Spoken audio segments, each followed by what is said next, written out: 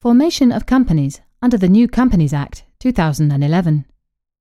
Relevant to Paper F4, LSO. The law relating to companies in Lesotho used to be very similar to the old English Companies Act 1948. However, this is no longer so, and Lesotho now has a new Companies Act 2011. This podcast discusses how the companies are incorporated under the Companies Act 2011. The Companies Act 2011 modernizes company law in many ways. One of them is that it allows the formation of a single shareholder limited liability private company. Unlike in the UK, a public company with a single member cannot yet be incorporated in Lesotho. Statutory law took so long to formally recognise what the House of Lords envisaged in 1897, when in effect they allowed the incorporation of a company in Salomon v. Salomon with a single shareholder, the other 6 being no more than mere nominees. Company name. The first step in forming a company is to decide on a suitable name. This is of some importance in identifying an artificial person, though a little less so now that under the Companies Act 2011 the registrar has to allot each company a company number as well. The Companies Act 2011 requires that an application for incorporation must state the company's proposed name. There are restrictions on the promoter's freedom to formulate the corporate name. The first of these is that a limited company must end its name with a warning suffix, limited, if it is a public one, and proprietary limited, if it is a private one. These expressions may be abbreviated to LTD or Pty Ltd. The purpose of this warning is to warn a person dealing with the company that it is a body with limited liability, though whether it is effective in this regard is another matter. To the requirement that a limited company must have limited at the end of its name, the Act provides an exemption in favour of companies whose pursuits are in the interests of the public, and who apply their profits or income towards those pursuits, and accordingly prohibit the payment of any dividend to their members. More important than what the name must contain is what it must not. Certain expressions like imperial, royal, crown, empire, government, state, commonwealth, dominion, African Union, United Nations, or any other word or words that import or suggest that the company enjoys the patronage of the sovereign or government of Lesotho, or of any part of the Commonwealth, or of any department of any such government or administration, or of the General Assembly of the United Nations, cannot be part of a corporate name, unless the registrar consents to the use of these words.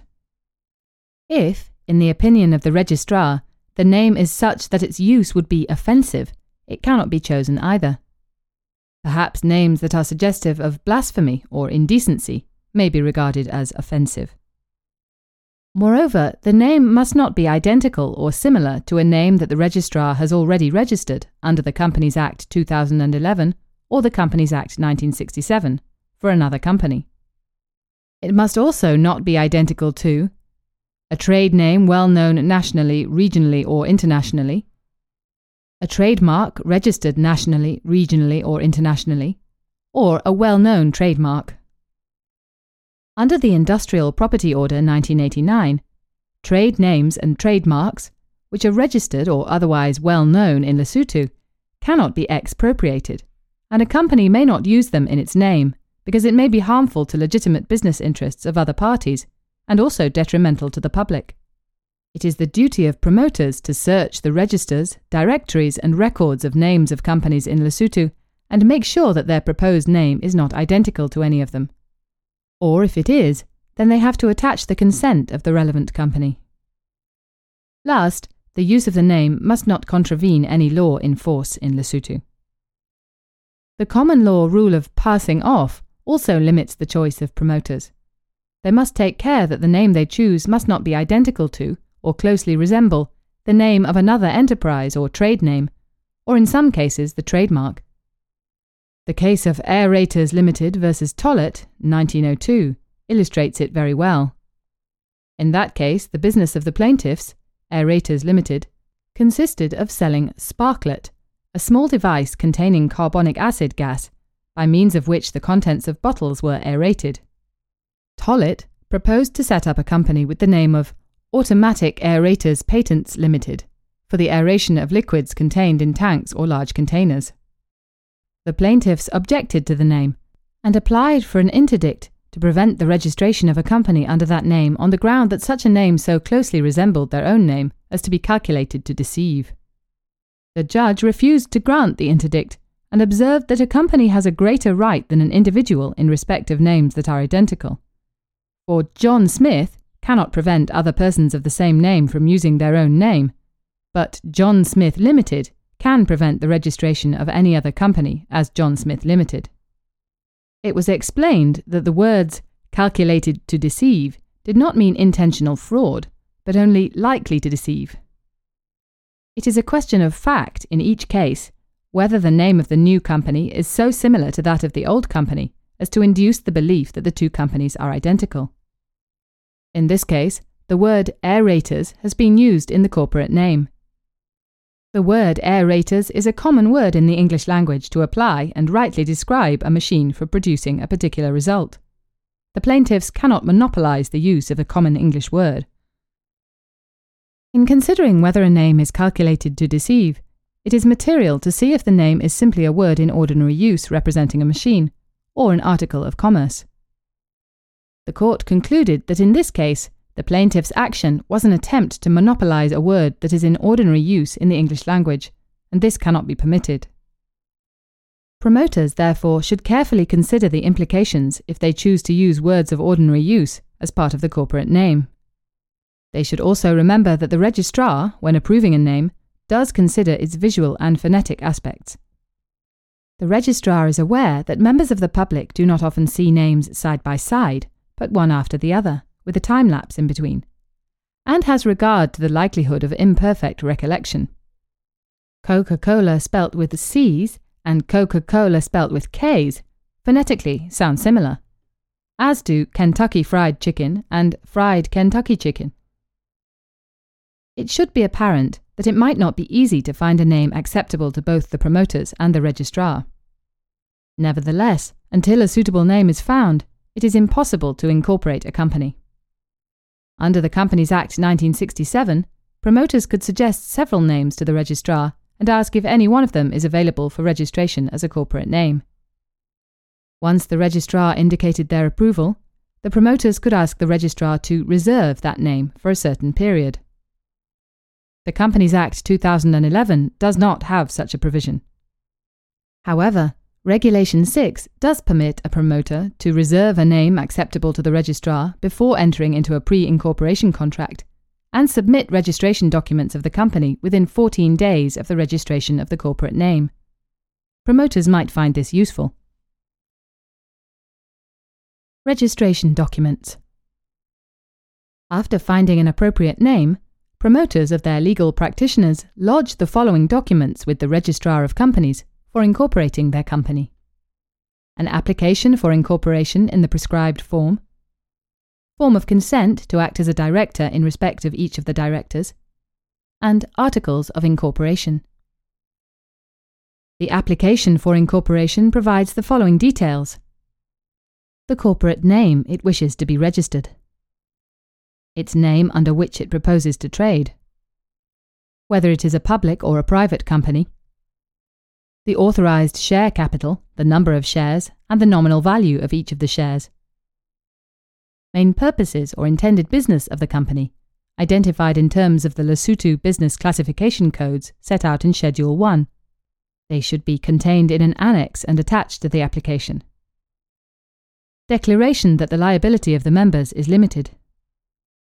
Rights, privileges, limitations and conditions attached to each share, if different from those set out in S25 of the Companies Act.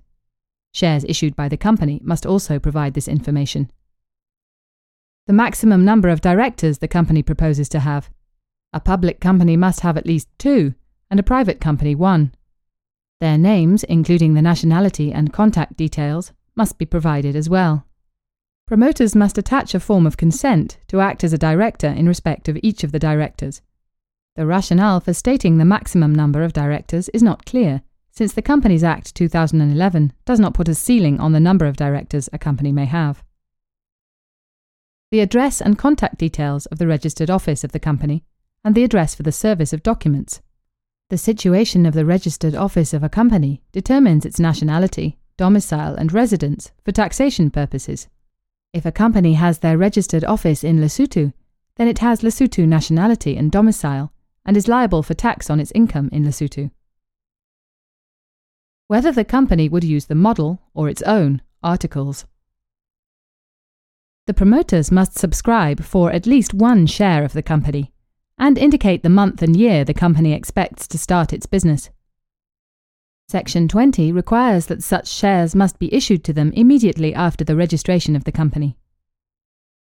The application also declares that we agree to subscribe for the number of shares indicated opposite our names, and hereby make application for the company to be registered under the provisions of the Companies Act 2011. Women married in community of property can also incorporate a company without obtaining the consent of their husband. This is an innovation, since under the common law and traditional law, women married in community of property are considered minors. The Memorandum of Association, which played such a pivotal role in the management and operations of a company, is now history, and is no longer required to incorporate a company. However, all the information that a memorandum used to contain is now a part of the application for incorporation. Other information, for example about the directors, registered office address, and the address for service of documents, is the first expression of an obligation that will continue throughout the company's life periodically to inform the registrar about these matters. Articles of incorporation under the Companies Act 2011 have different legal implications than articles of association in the Companies Act 1967.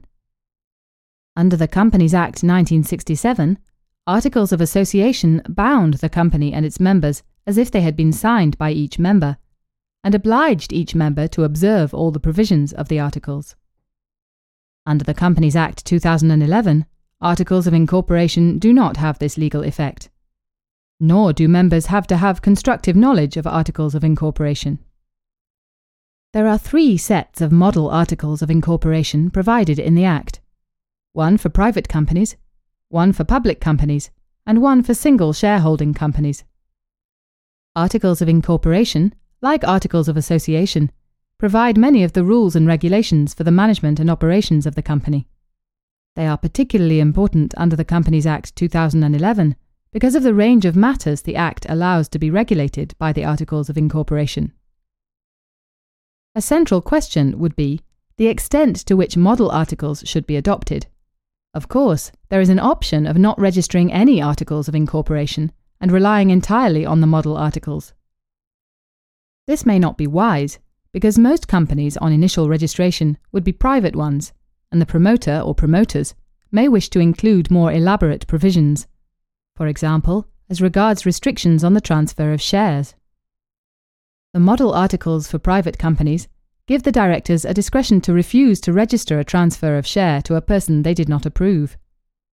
The promoter may wish to elaborate on that and provide in the articles that if a member wishes to sell shares, they will first be offered to the existing shareholders at a price auditors consider fair. If the registrar is satisfied that the requirements for incorporation are met and the purposes for which the promoters wish to incorporate their company are lawful, the company is incorporated and a certificate of incorporation issued. The certificate states that the company has been incorporated, provides its name and the company number, and the date of incorporation. Section 7 (2) declares that the certificate is conclusive evidence that the requirements of the Act regarding incorporation have been complied with, and that the company is duly incorporated under the Act. The effect of the incorporation is that the company legally exists in Lesotho. The functions of the registrar in deciding whether or not to incorporate the company are administrative rather than judicial, but though a refusal to register can be challenged by judicial review, it is unlikely to be successful. The registration of a company cannot be challenged because of the conclusive effect of the certificate. Apart from the certificate of incorporation, the company will also be given a document setting out the particulars of the company in accordance with Schedule 6. Schedule 6 identifies 3 kinds of companies: public or private, or a single shareholding company.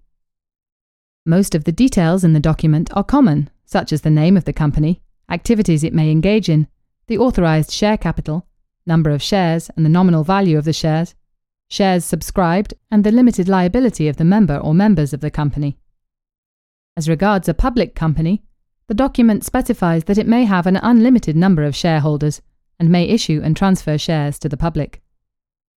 As regards a private company, the document specifies that the maximum number of shareholders in the company must not exceed 50, not including the existing and former employee shareholders, that the right to transfer shares is restricted, and the company is prohibited from inviting members of the public to subscribe to its shares and debentures. As regards a single shareholding company, the document specifies the same information as a private company, with the difference that the number of shareholders is limited to 1. The document thus elaborates upon the certificate of incorporation. Commencement of business. The company acquires legal personality from the date of incorporation and may do anything which it is permitted or required to do by its Articles of Incorporation or under the Companies Act, Section 9(2). It is now lawful for the company to carry on general commercial activities in Lesotho. Apparently, the commercial activities initially may have to be limited to those that were stated in the application for incorporation, and which the document issued under Schedule 6 alludes to. Even these commercial activities can only be carried on if the company succeeds in obtaining a license for each of them, Section 7(3). A certificate to commence business is no longer required. Shareholders may decide to alter major or core business activity of the company by passing a special resolution, Section 53(2)(g). The dissenting shareholders, if they so wish, may ask the company to purchase their shares at a fair and reasonable price, as may be determined by the Board of Directors, Sections 39 and 42(1).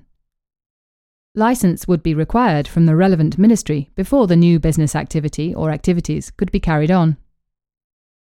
If the company fails to commence business within 12 months of the issue of the Certificate of Incorporation, the registrar may remove a company from the company register, except when it is due to delays relating to licensing or other legal requirements, or if the company had valid and reasonable grounds to the satisfaction of the registrar. Section 87(5)(a) and Section 6.